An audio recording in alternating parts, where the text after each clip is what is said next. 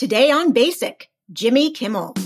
I had this idea. I want to do a show for guys. I called Adam Carolla on the phone, and that's when I thought of the title, The Man Show. The only idea I had for it was at the end of the episode, we would have women in bikinis jumping on trampolines. Michael Eisner was like, what the fuck is this? Our audience was 38% female, and our producers were women. And Adam and I decided we'd had enough. It just became something other than what we intended it to be. Hello, everyone, and welcome to Basic. I'm Doug Herzog, former TV executive and cable weasel. And I'm Jen Chaney, a TV critic for Vulture and New York Magazine, and a non-cable weasel. Basic is the official podcast of the unofficial history of basic cable television. From MTV to Mad Men, we explore the shows, networks, personalities, and milestone moments that defined TV in the cable era. Today, our guest is ABC's Jimmy Kimmel. Yes, we're so excited to have Jimmy as our first guest on the very first episode. As many of you know, he got his start in cable on Comedy Central, first as the co-host of Win Ben Stein's Money, and later on The Man Show, which famously pushed the feminist movement forward by leaps and bounds. Okay. Just kidding, it did not do that. And now he's evolved into a guy who's known as much for his political commentary as he is for being funny. So let's get right to it with Jimmy Kimmel. We are so excited to welcome Jimmy Kimmel to Basic. Jimmy, thank you for being here. Thanks for having me. You know, it's the title of your podcast could potentially be insulting. Well, it's a play on words, I think is what we were going for, right, Doug? Yeah, and also we're trying to insult people at 1,000%. Do you remember when you first got cable television? Oh, not only do I remember it, it was one of the biggest events of my life. My dad lost his job. We were living in Las Vegas. We'd lived there since I was 9 years old. I never thought I'd move from Las Vegas. I thought I'd be there my whole life. I was going to UNLV. I was in my first year of college, and my dad got a job in Phoenix. And I assumed that, like many college students, I would continue going to UNLV away from my parents, but it was too expensive. So my dad said, you're moving to Phoenix. And I said, there's no way I'm moving to Phoenix. And I looked for an apartment with my now band leader, Cleto, my best friend since I was a kid. And we couldn't find anything that we could afford. I think I was making like $5 an hour at the time. And my parents said, you have to come to Phoenix. And my sister and I, we put our feet down and said, we're not moving to Phoenix unless we get cable. And that's how we got cable. And so I spent the next year just watching TV nonstop the whole time. We didn't have premium cable now. We're talking basic here only, Jim. No HBO, none of that. Nothing that cost $1 extra. But we did have the basic package, and that was good enough for me. The big deal for me was taping Letterman every night and sometimes not getting the show because the rabbit ears weren't in the right spot. So some days I'd come home from school and I'd put it on. I'd get nothing but snow, and that was devastating. So I believe your first big break in cable was on Win Ben Stein's Money. Am I right about that? I'd done this game show. I was a writer on a game show and like a character on a game show that never got on the air. Fred Silverman was the producer. For those who don't know, was this larger-than-life character who ran all three networks, and no one ever did that. He ran CBS, NBC, and ABC. And he looked like a cartoon character. If you drew a network executive, it looked like Fred Silverman. So Fred was producing this show. It was in the twilight of his career, and it was a bad show. It wasn't going to get on. And I was kind of hosting the run-through. So when we practice it in the office, I would be the host. And we worked on it for a few weeks, and then they're like, okay, Fred's going to come in today, and we have to present it to him. And they let me present it to Fred. And at the end, and I swear to God this happened, at the end of the presentation, Fred said, cancel the host auditions. This kid is the host. He didn't even know who my name was. And I was like, what? I'm the what? Which it was weird because we were developing this show at the same time as they were developing another show. And a guy named Mark Wahlberg, not Marky Mark Wahlberg, this other guy, was the host of the other show, and he was very good. He was very polished. He looked good. I was wearing my father-in-law's sport jacket. My father-in-law outweighed me by probably 60 pounds at this audition. So I hosted the presentation in front of a group of about 50 or 60 buyers. And at the end of the presentation, no one was interested in the show, but a guy named Michael Davies contacted me and asked me, will you host another show? And he told me about the show. And I said, that doesn't sound good. I don't really want to do that. He's like, what? So yeah, that doesn't sound good. And he was confused. And then a couple of months later, he called me back and had another show that he pitched and I rejected. And then a couple months later, he called and he said, okay, this show's called Win Ben Stein's Money.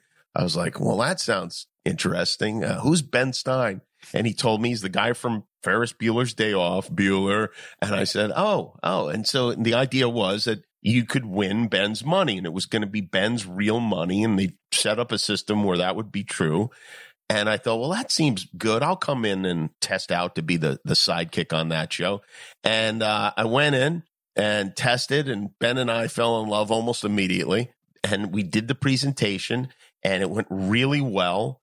But the only network that was interested in it was Comedy Central. And the truth is, Michael did not want it to go to Comedy Central. He felt that was a worst case scenario. So I thought, well, that's cool. I'd like to be on Comedy Central. This was pre-South Park, I think, right? Pre-Daily Show. That's Comedy Central was not really a thing. Absolutely. And in fact, we premiered the same week as South Park. And I don't know if you remember, Ben and I and Matt and Trey appeared in front of the Television Critics Association together, the four of us. And critics were attacking them. It's funny to think about this now. People were genuinely angry that they were going to put an animated show that had adult themes and language on the air. And I got defensive of them, even though I'd not even seen the show. And I started fighting with some of the reporters. And it just became this bit of a melee. And I was on the radio at the time. I was Jimmy the Sports Guy on K-Rock. Midway through this TCA panel, either Matt or Trey turned to me and goes, oh, are you Jimmy the Sports Guy? And I said, yes. And I continued haranguing the reporters who were attacking them. But it was funny. Yeah, we started right at the same time. Same week. I got one for you, Jimmy. And I had actually forgotten about this. And I was reminded about this this past summer by your manager and my friend, James Baby Doll Dixon. Yes. I want to say this was in the summer of 1998. Craig Kilborn had announced he was leaving The Daily Show and going to CBS. And we were looking for a new host. It would be some time before we actually approached Jon Stewart. But I remember you and Ben came out to a cable convention in Chicago called CTAM. And we went to dinner and I offered you the host of The Daily Show, which you turned me down at the table. Right. I did. Now, this was not the Jon Stewart Daily Show yet. This had been the Craig Kilborn Daily Show. But yet you were still just the guy from Win Ben Stein's Money. I was making $550 a show at that time. I turned it down. I don't even remember why. You know what I think? Of course, The Daily Show wasn't what it became when John took over. It was the show on after us, and I thought it was fine, but I just didn't want to move to New York, maybe. I don't know why I said no to it. It just seemed like it would be chaotic to have to uproot my family and move to New York to do this show that I didn't really have a feel for. I guess now looking back, it didn't make a lot of sense.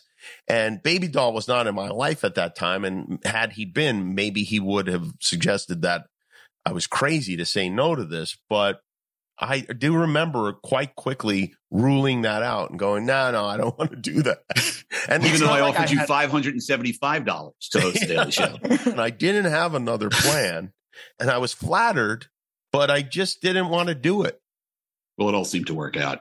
Yeah, no, you guys, I mean, you really lucked out. You guys, that show would never have been what it was if I was hosting. It would not even have occurred to me to talk about politics or anything going on in the world. I wouldn't have known where to start. But you do that now, Jimmy. I know, but that was a slow evolution. It was a situation where the news became the news.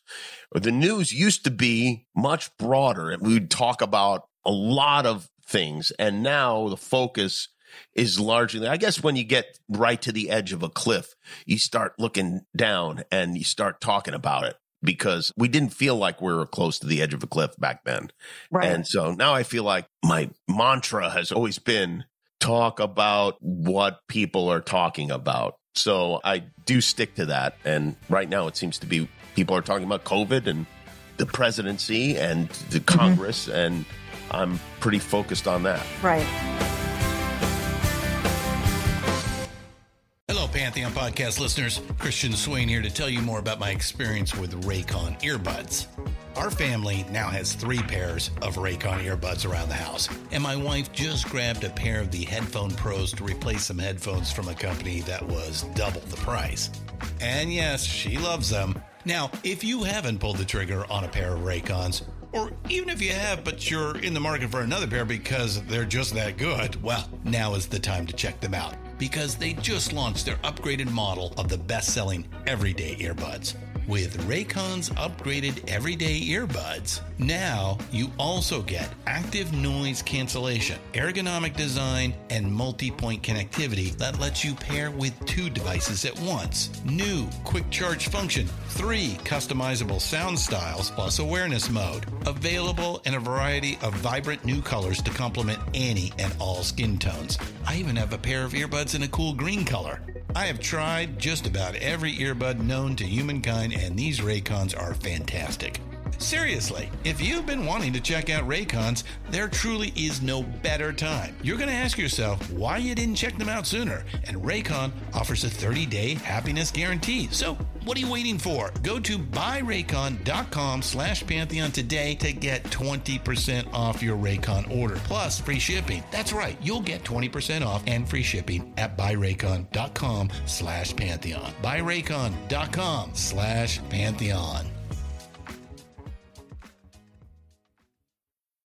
Hey folks, Stefan Shirazi and Renee Richardson here from the Metallica Report. And we are proud members of the Pantheon podcast family, where the best of music and podcasts unite. We've got something pretty cool for you. We're giving away an exclusive Metallica merch package worth over $250. That's a whole lot of Scary Guys, skulls, M72, and other sought-after Metallica swag. And we've made it easy for you to win. Follow and share the Metallica Report, and you're in the game. Go to pantheonpodcast.com/Metallica, enter your email, and hit that button to be entered to win. And just like that, you're eligible for our monthly exclusive Metallica merch package. And guess what, rockers? You can enter every month, so just do it. And while we love our global brothers and sisters, the lawyers won't let us ship outside the U.S.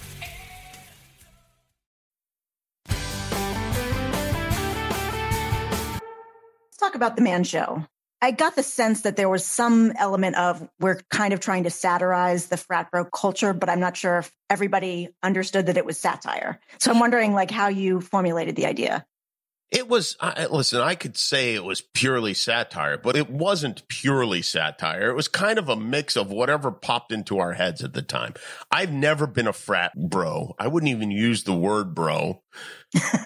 I was not in a fraternity. I disliked the idea of being in a fraternity. I just wasn't that kind of guy. I never have been. Most people didn't even realize I was married and had 2 young children. I'm always been a Democrat, a liberal, all of those things. And I saw it as a character in the same way Married with Children. And then really Benny Hill was a big influence on what we wanted to do. And I had this idea, and it was probably inspired by Howard Stern. If you put a bunch of attractive women on television in bikinis, that people would watch the show. We used to do that a lot in the 70s, and it seemed kind of retro to me. When we came up with the idea. And I went for a meeting with a producer who wanted me to host a daytime talk show with this woman, Ellen Kay, who was Rick Dees's sidekick. And when I left the meeting, I was like, oh my God, that sounds just terrible. I'm going to talk about what am I going to talk about? This is just not me at all. And I was mad at my manager when I left, and I called Adam Carolla on the phone. At the time, we were on the radio together, and we wanted to do a radio show together, and no one would let us do a show together, which is funny now looking back. But I said, Adam, I just had this terrible meeting. Howard set me up with this hack producer, and they had this stupid idea about us doing a talk show in the daytime for women. I want to do a show for guys. And that's when I thought of the title, The Man Show. And the only idea I had for it was at the end of the episode, we would have women in bikinis jumping on trampolines. I figured that would be a way to keep people through the show. And it was also just sounded dumb. And so Adam was like, yeah, another one of my ideas is like, yeah, all right, whatever. I'll do that. And I started thinking about it. And then, again, Jon Stewart, who really has been kind of in the middle of a lot of things for me, Jon Stewart came out to a concert called the Weenie Roast, which we'd have in Irvine every year. K-Rock Weenie Roast. He wanted to see Foo Fighters. And so he called me and asked me if I can get him tickets. And he showed up with this guy named Daniel Kellison, who had been a producer on Letterman and who at the time had just been the executive producer of the Rosie O'Donnell Show and was producing a talk show called Vibe that Quincy Jones produced. Mm-hmm. And I, of course, love Letterman. I'd never really met anybody who worked at the show. And so I had a million questions for him, and we became friendly. And I told him about this idea. It so happened that he was a fan of Adam Carolla's because Adam was a radio host doing a show called Loveline. Right. And I said, I have this idea for the show called The Man Show, and it was definitely up Daniel's alley. And then Michael Davies came back into the picture, and I said, Michael, I have this idea. And he said, I love this idea. Will you pitch this to ABC? I'm working for ABC now, and I would like this to be my first pitch to my bosses, who were Stu Bloomberg and Jamie Tarsis. And so we go in there and we pitch this crazy show, and they loved it. They bought it in the room. Jamie Tarsis was like, I love it. This is great. They bought it in the room. We made a pilot. Apparently, it was a screening that threatened the careers of many. It was one of these things where Michael Eisner was like, what the fuck is this? You want me to put this on television? Yeah, I want to pause for a second. Yeah. In what world did you think this was going to be on ABC? Like, that just seems like a big swing to expect network television to put that on. You know, it's funny. I look back at my life, and the biggest question I ask myself is, what was I thinking at that time? I mean, I just had that thought when Doug was telling me I turned down the Daily Show, which I remember well. We were at that steakhouse in Chicago. Yes. I don't remember much well, but I don't know what I was thinking. I got fired from every radio job because I thought my bosses would think it was funny if I made fun of them or if I called their wives on the air and got into their sex lives. You know, this kind of stuff that quite obviously is unacceptable and is not going to make you any friends. But I just thought it would be great to be a stain on the ABC Disney television network. I wanted to be on ABC. I didn't want to be on Comedy Central because Comedy Central already had South Park. And Doug was like, you're out of your mind. And we got a lot of offers. FX really wanted the show. Obviously, we went to Comedy Central, but ultimately, I felt comfortable with the gang at Comedy Central, and they offered us 26 episodes right off the bat. That was the crazy thing. We made so many episodes of that show every season, and now these people are complaining when they get an order for 10 episodes. It's like, oh boy, we have to do 10 episodes in a year. I was like, wow, we did 26 every 6 months in a total of 6 months each time, and explains why some of the bits were terrible. When Davies brought that show in, he brought it. We screened it in my office. I thought it was hilarious and outrageous. And I said, did you actually show this to Michael Eisner? And he said, yes. And I said, you are my hero. I just couldn't. I mean, even by Comedy Central standards, it was like I want to say there were chimpanzees involved. There were chimpanzees. Yeah, there were. Yes, there were monkeys, there were dogs. There was a lot of, whatever you might see in one of those poker paintings we wanted on the show. We animated those trucker mud flaps with the silhouettes of the large-breasted women. Just any kind of little like guy thing we wanted to make something out of. That was the idea. It was a sketch comedy show with an umbrella point of view. And by the end of the fourth season, we'd run out of stuff to talk about, really. It was starting to repeat ourselves. So I have to ask this question out of genuine curiosity. Maybe it's to both of you, Doug and Jimmy. Did anybody at any point say, you know what, this seems kind of misogynistic. Is this going to be a problem? Or did that not cross anybody's mind? Never. It was actually designed to be that. We went on in the promos and told women they were not allowed to watch the show.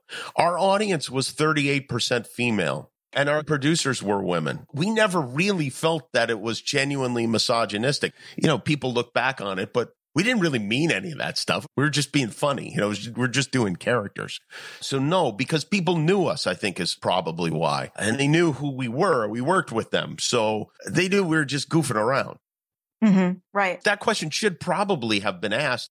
Yeah. But well, why do you think women, I mean, to your point, that you had women in the studio audience, you had a lot of female viewers. Why do you think they enjoyed it? I think they're just maybe reminding them of their brothers or their husbands or whatever. And there were funny sketches. There were some genuinely clever sketches. Like in the first episode, We did a sketch where we set up signs at the farmer's market to repeal the 19th Amendment. And many women signed this petition because we called it Stop Woman's Suffrage. And it sounds like suffering. So a lot of people signed these documents, really like signing away their right to vote. And it was funny. It was just like a man on the street bit with a little twist is what we went for.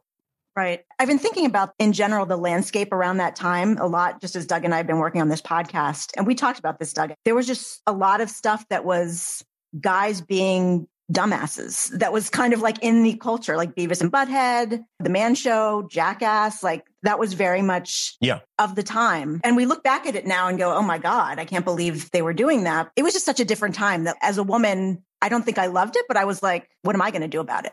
Like, it just felt like it was the default. The craziest thing is when you look back at old episodes of Maxim magazine and you see women who are respected actresses or whatever, just in bikini shots. It's just so strange. It's hard to believe it happened. But if you look back at some of those magazines, it'll blow your mind. I mean, it's nuts. We created a whole network around it at Spike TV. And literally got so guy-centric, we chased all the female viewers away. But everybody thought, like, that's okay at the time. I remember pitching you the Man Channel. Do you remember that? I do remember. And you're like, that is a great idea, the Man Channel. And then I did it without you. Yeah, but you gave it the wrong name, and that's why it's not around anymore. Just take us through, like, the sort of winding down the Man Show and then ending up as a late night host on network television. The Man Show, we'd done 4 seasons, and Adam and I decided we'd had enough. We didn't like the audience. They were just screaming, yelling. It just became something other than what we intended it to be.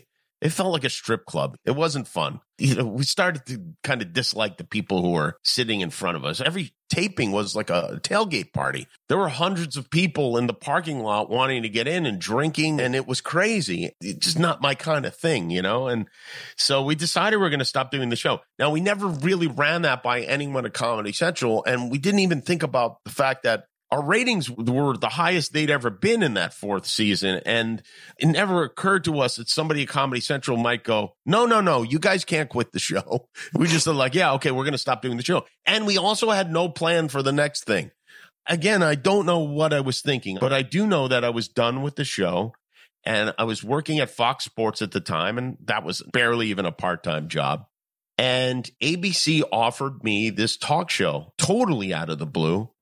And they offered me the show, and I said, yeah, that's something I would like to do. But somehow ABC paid Comedy Central for me. They bought me from them because I was under contract. I think they gave them $1 million worth of promotion at the time. Nobody paid me for Craig Kilborn, I'll tell you that.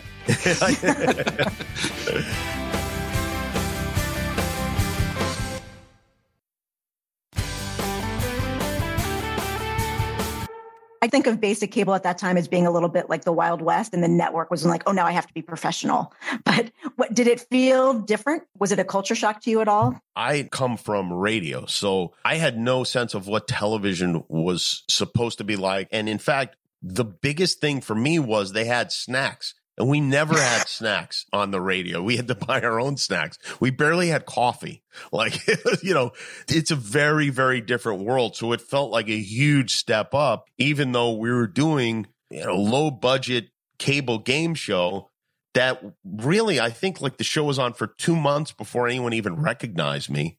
Our studio audience, the first 2 seasons were largely people who didn't speak English. They would just get people in to hear the sound of their clapping.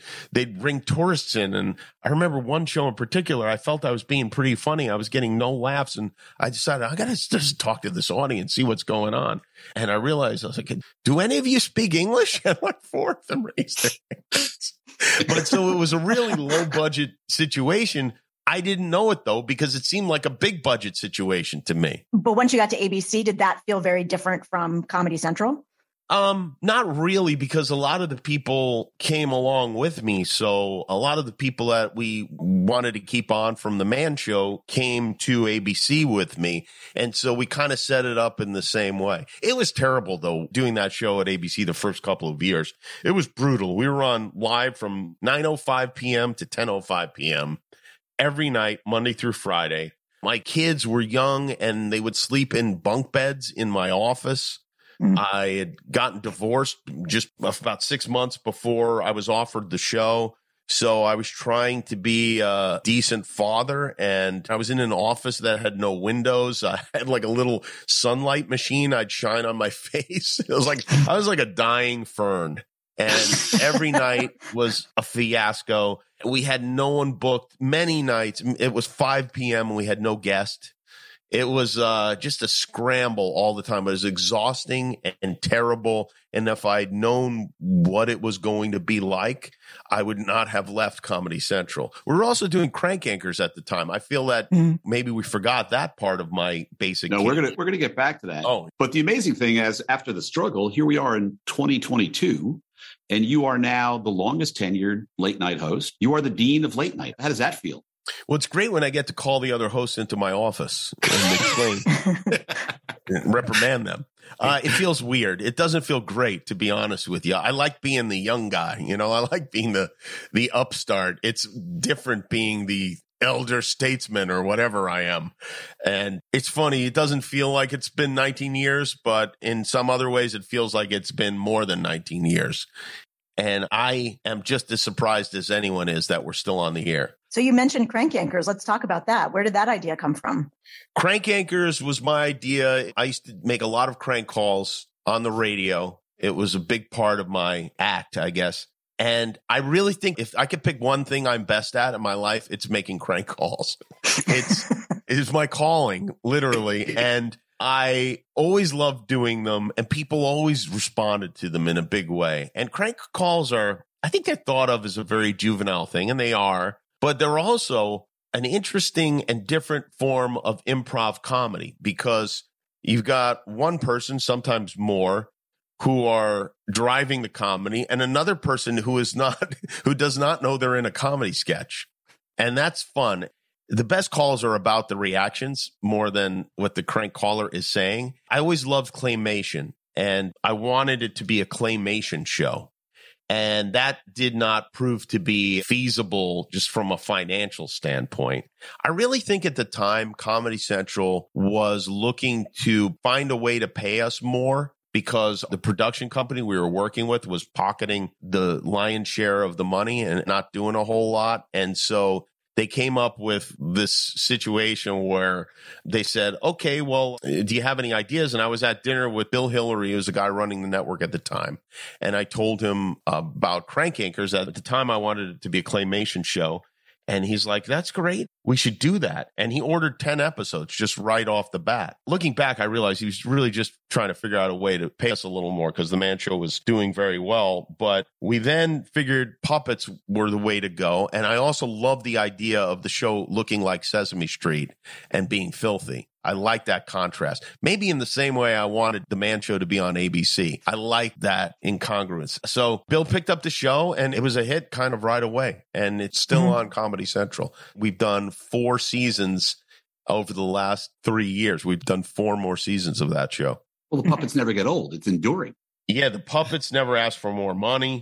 For me, the most fun show to do. Well, so obviously within the context of that show, they can continue to make crank calls, but I feel like you can't make crank calls anymore in real life. People don't pick up their phone. They look at it like, I don't know who this is, and they don't pick it up. You have to call businesses. And that's, we'd call businesses or people who'd posted ads on Craigslist or whatever, people that were inclined to pick up the phone. Okay. But we try to be careful. We don't call people who are doing important things. We won't call a hospital or a doctor, whatever. We try to limit it to party supply stores and people whose time we aren't wasting.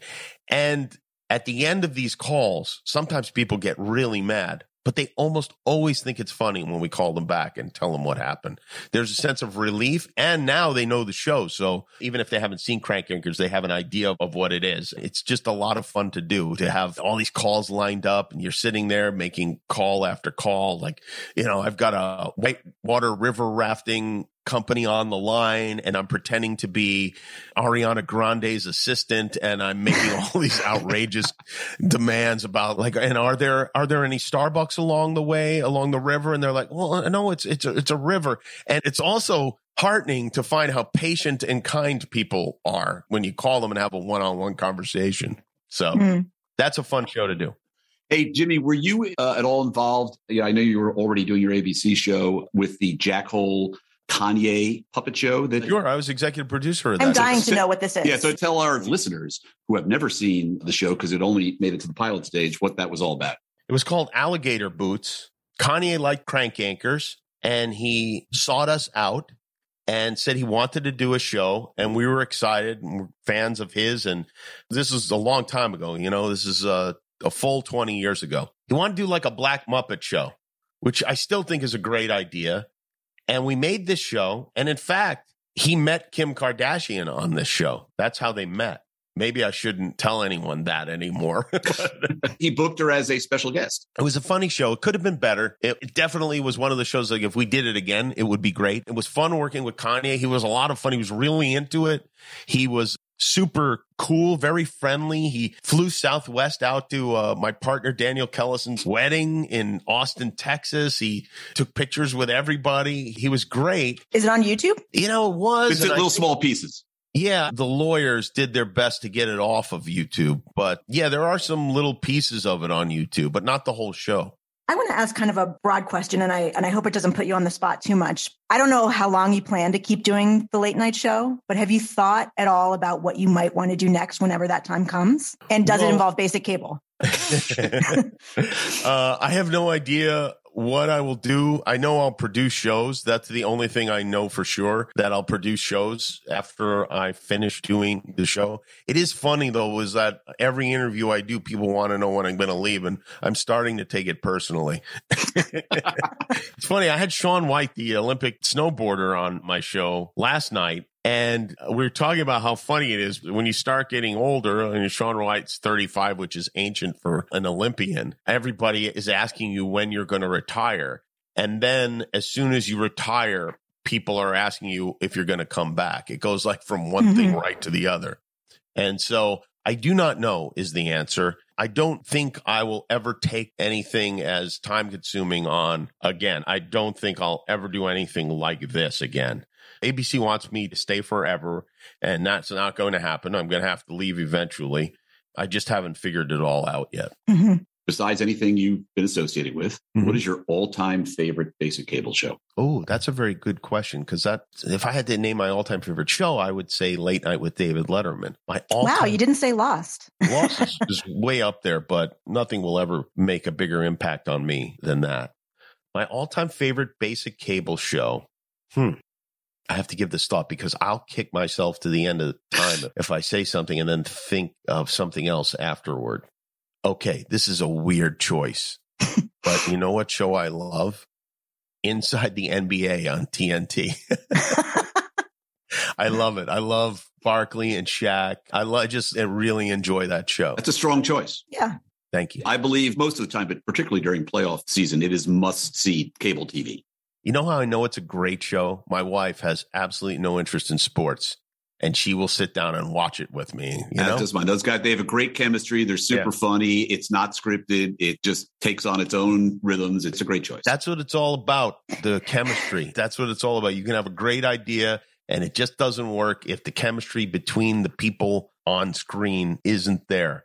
I got lucky with Adam, and I got lucky with Ben, and I got lucky with Guillermo, and it's just how it goes. Can't believe you didn't say Shaq and the Fool. It was right there. I was on that show. I was on Shaq and the Fool. Not only was I on Shaq and the Fool, I drove Shaq to the prank, and I had an SUV at the time. He couldn't fit in the front seat. He had to lay across the back seat of my car. And then when we got to the hotel where we shot the prank, Shaq told everyone at the hotel, all the employees, that he'd just purchased the hotel, and they all believed it. That wasn't even part of the prank. That was just us walking to the room. Well, Jimmy, we are so happy you were able to do this with us today. We really appreciate it. Thank you for my career. No, I don't have anything to do with that. Despite all your success, you remain a prince of a guy, and everybody should know that Jimmy Kimmel is one of the A+ human beings out there. Hopefully you had a good enough time and we can come back again, because we never got to ask about Andy Milonakis. There's so many other subjects to tackle. Okay. Yeah, I feel like Comedy Central was, I didn't really go to college. I was going to college, but I had no college experience. I feel like that was my version of college. I look back and I remember like Amy Poehler starting out right at that time, and Tom Lennon and Matt and Trey and all of these people that you'd see at the company parties and the promo shoots. And I look back on that very fondly. Those are good times. It's good days. Good times. All right, Jimmy, we appreciate it, man. Thanks so much. Thank you so much. Thank you really both. Appreciate it. Appreciate it. So Jimmy Kimmel, who has come a long way from his days of the Man Show, I guess, right? Thank God.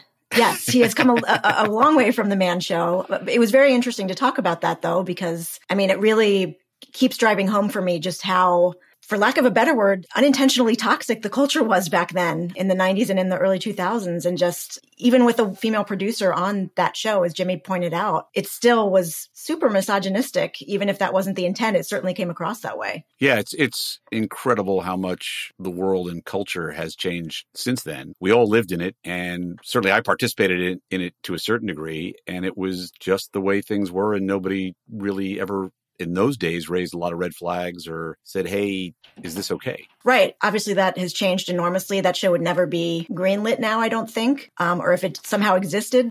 Maybe only on Barstool Sports or something. Please don't suggest that they start making original programming, because I cannot take another network doing that.